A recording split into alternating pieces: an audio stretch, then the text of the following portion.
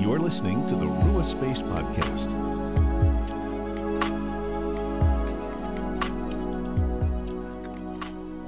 Hello, friends, and welcome to the Rua Space Podcast, where we help you make space for the Father, Son, and Holy Spirit in your everyday life. I'm Phil, and today I want to begin to explore and unpack just a little bit the relationship between our emotions and discerning God's invitations. Now, these are not things that we might put together right away, especially when it comes to difficult emotions that we often think or are told or are taught as Christians that we really shouldn't engage or aren't things that we should feel, which I think is bogus, but let me share a little bit of why. So, since moving to Florida, I used to think that drivers in Chicago were crazy, but let me tell you, friends, there's a reason that car insurance is a lot higher down here in Florida, and I love Florida, but I can't tell you in just a few weeks how many car accidents I've seen. The same number of car accidents that I've probably seen in a decade or more in other places I've seen or heard in just a couple months here.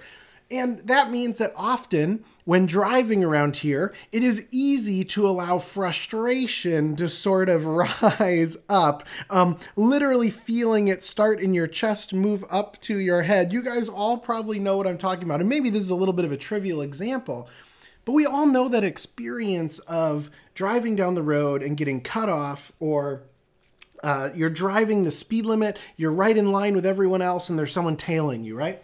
And that makes us feel angry, right? Or frustrated at least. And that feeling is automatic. It comes up, right? And you guys all probably feel this in some way with family, with friends, with coworkers, at the store, watching the news, whatever it is.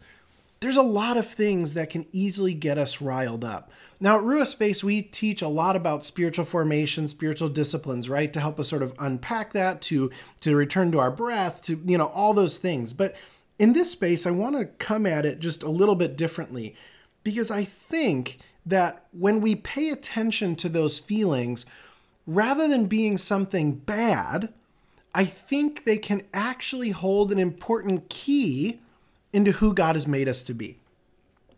So it's easy for us to think, man, I shouldn't get angry, right? Now, I would agree that we shouldn't take revenge, we shouldn't flip our lid, right? Or flip other things at the people. We shouldn't continue to harbor anger over time. We know that can lead to all kinds of health issues and other sorts of things. But I'm talking about that initial feeling that we can't really help or control. When the person says or does something, or a situation or whatever it is, that first initial just gut reaction that we can't control, I think that's something we actually need to pay more attention to rather than less. So rather than just acting without thinking about it on that feeling, or shoving it down, medicating it with entertainment or, whatever it can be to distract us, and not just writing it off as, oh, God, forgive me for feeling that. I shouldn't have felt that. What if we listen to it? So I want to actually share a story here from Mark chapter 3, because I think Jesus gives us a perfect example of what we can do. And of course, I'm talking here about anger, what makes us passionate. I think this can apply, honestly, to any emotion, but this is the one that's meant a lot to me in my own process of discernment, and that's getting angry. So in Mark chapter 3, here's this story from the NIV. It says, another time Jesus went into the synagogue, and a man with a shriveled hand was there. Some of them were looking for a reason to accuse Jesus, so they watched him closely to see if he would heal him on the Sabbath. Jesus said to the man with the shriveled hand, "Stand up in front of everyone." Then Jesus asked them, "Which is lawful on the Sabbath, to do good or to do evil, to save life or to kill?" But they remained silent. Now listen to this. He looked around at them in anger and, deeply distressed at their stubborn hearts, said to the man, "Stretch out your hand." He stretched it out, and his hand was completely restored. So when Jesus is among these other religious people, And it's the Sabbath, this day set apart to rest. And Jesus comes across a man who has a shriveled hand, which who knows all the deep, difficult implications this has had on this man's life. Maybe people have accused him of being a sinner, and that's why it was a shriveled hand. Maybe he was an outcast in the society, couldn't get a job, wasn't right with his family. Who knows? But it's likely he had some sort of struggles because of the culture and the time and how the world worked. And when Jesus comes up to him and he asks him to stand up and he wants to heal him, right? And people remain silent and they're watching him closely in order to accuse him. Jesus gets angry. And it's helpful to ask here, what is he getting angry about?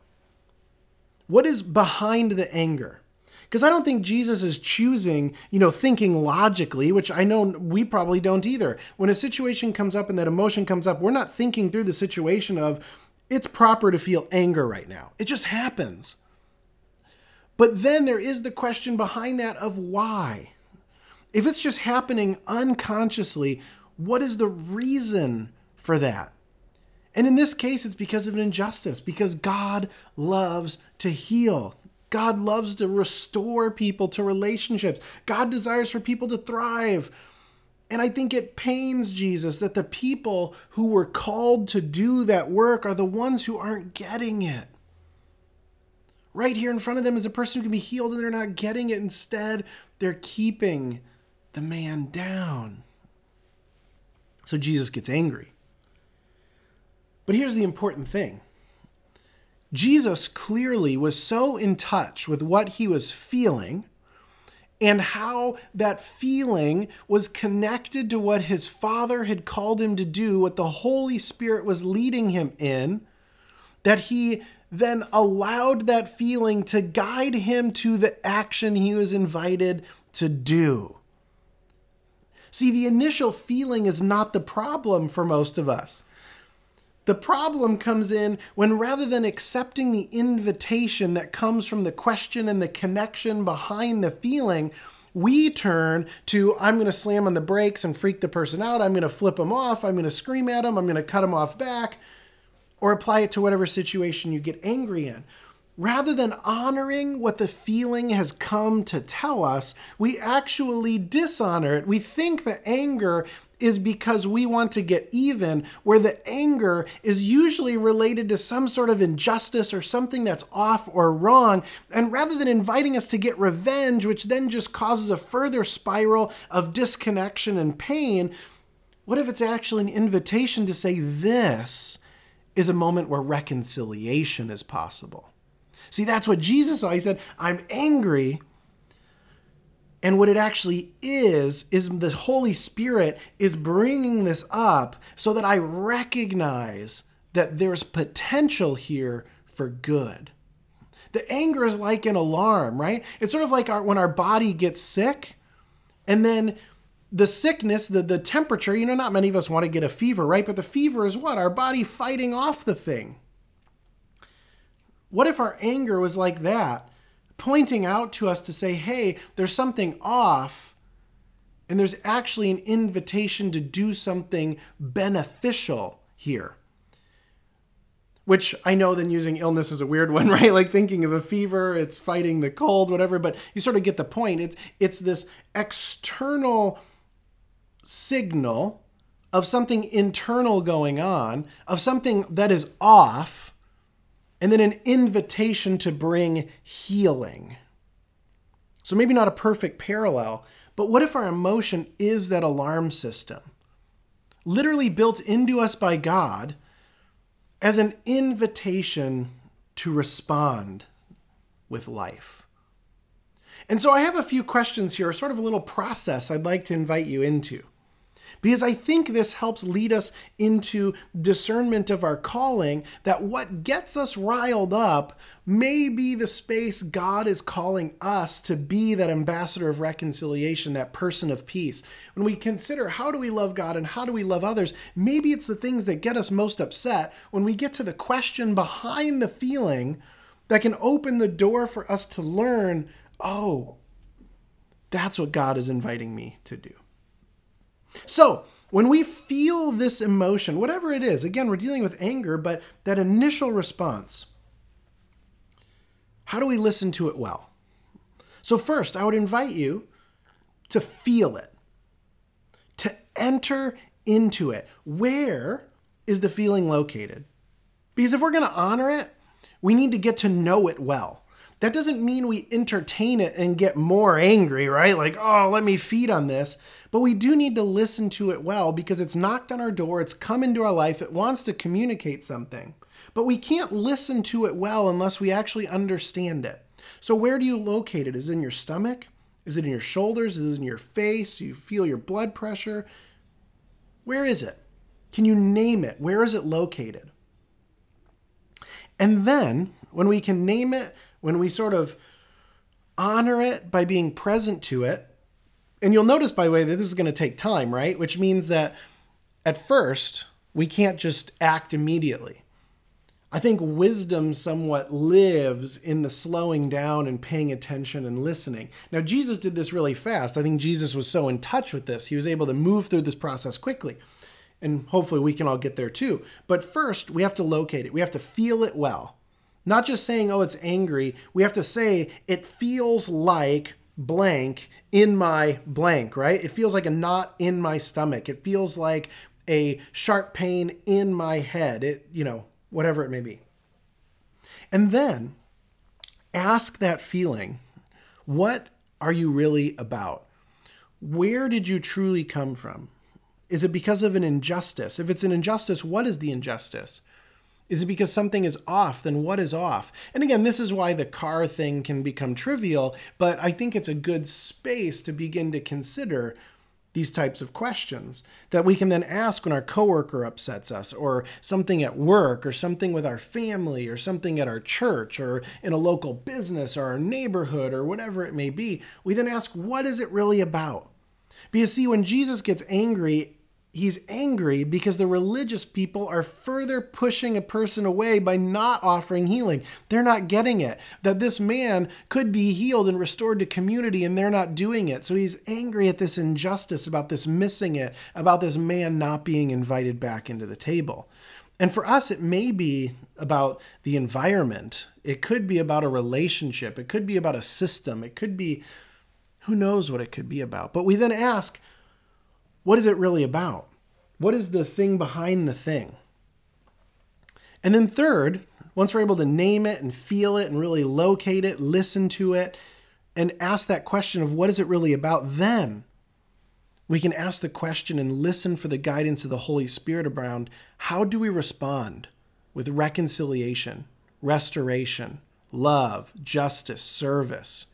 This is where Jesus responded by healing the man. Not by lashing out at the religious people, but by saying, I'm going to do the healing, therefore inviting them to see, right? But also restoring the man. So see, he could have just lashed out at the people upsetting him and about the situation and forgotten about the man. And I think that's what happens when we lash out without thinking about it, is we go after the wrong source. We go after the wrong thing in the wrong way, and rather than bringing peace or an invitation, we just make the problem worse. We feel worse, other people feel worse, and the thing that is actually brought about the anger isn't even really addressed or healed. And so Jesus heals the person. This is Paul talks about how we are ambassadors of reconciliation. We represent the good news of God's love for all people, of the salvation that is offered. So we name it, we locate it, we welcome it, we ask what it's really about, and then creatively and guided by the Spirit, we consider how can we respond to actually address the thing that's actually making us angry.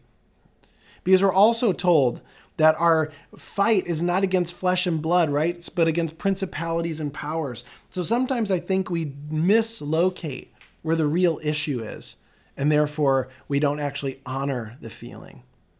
So friends, the things that come up in us, rather than being an inconvenience or something to feel guilty about or something to pray away or shove down or medicate, ignore, distract ourselves from, they may be invitations.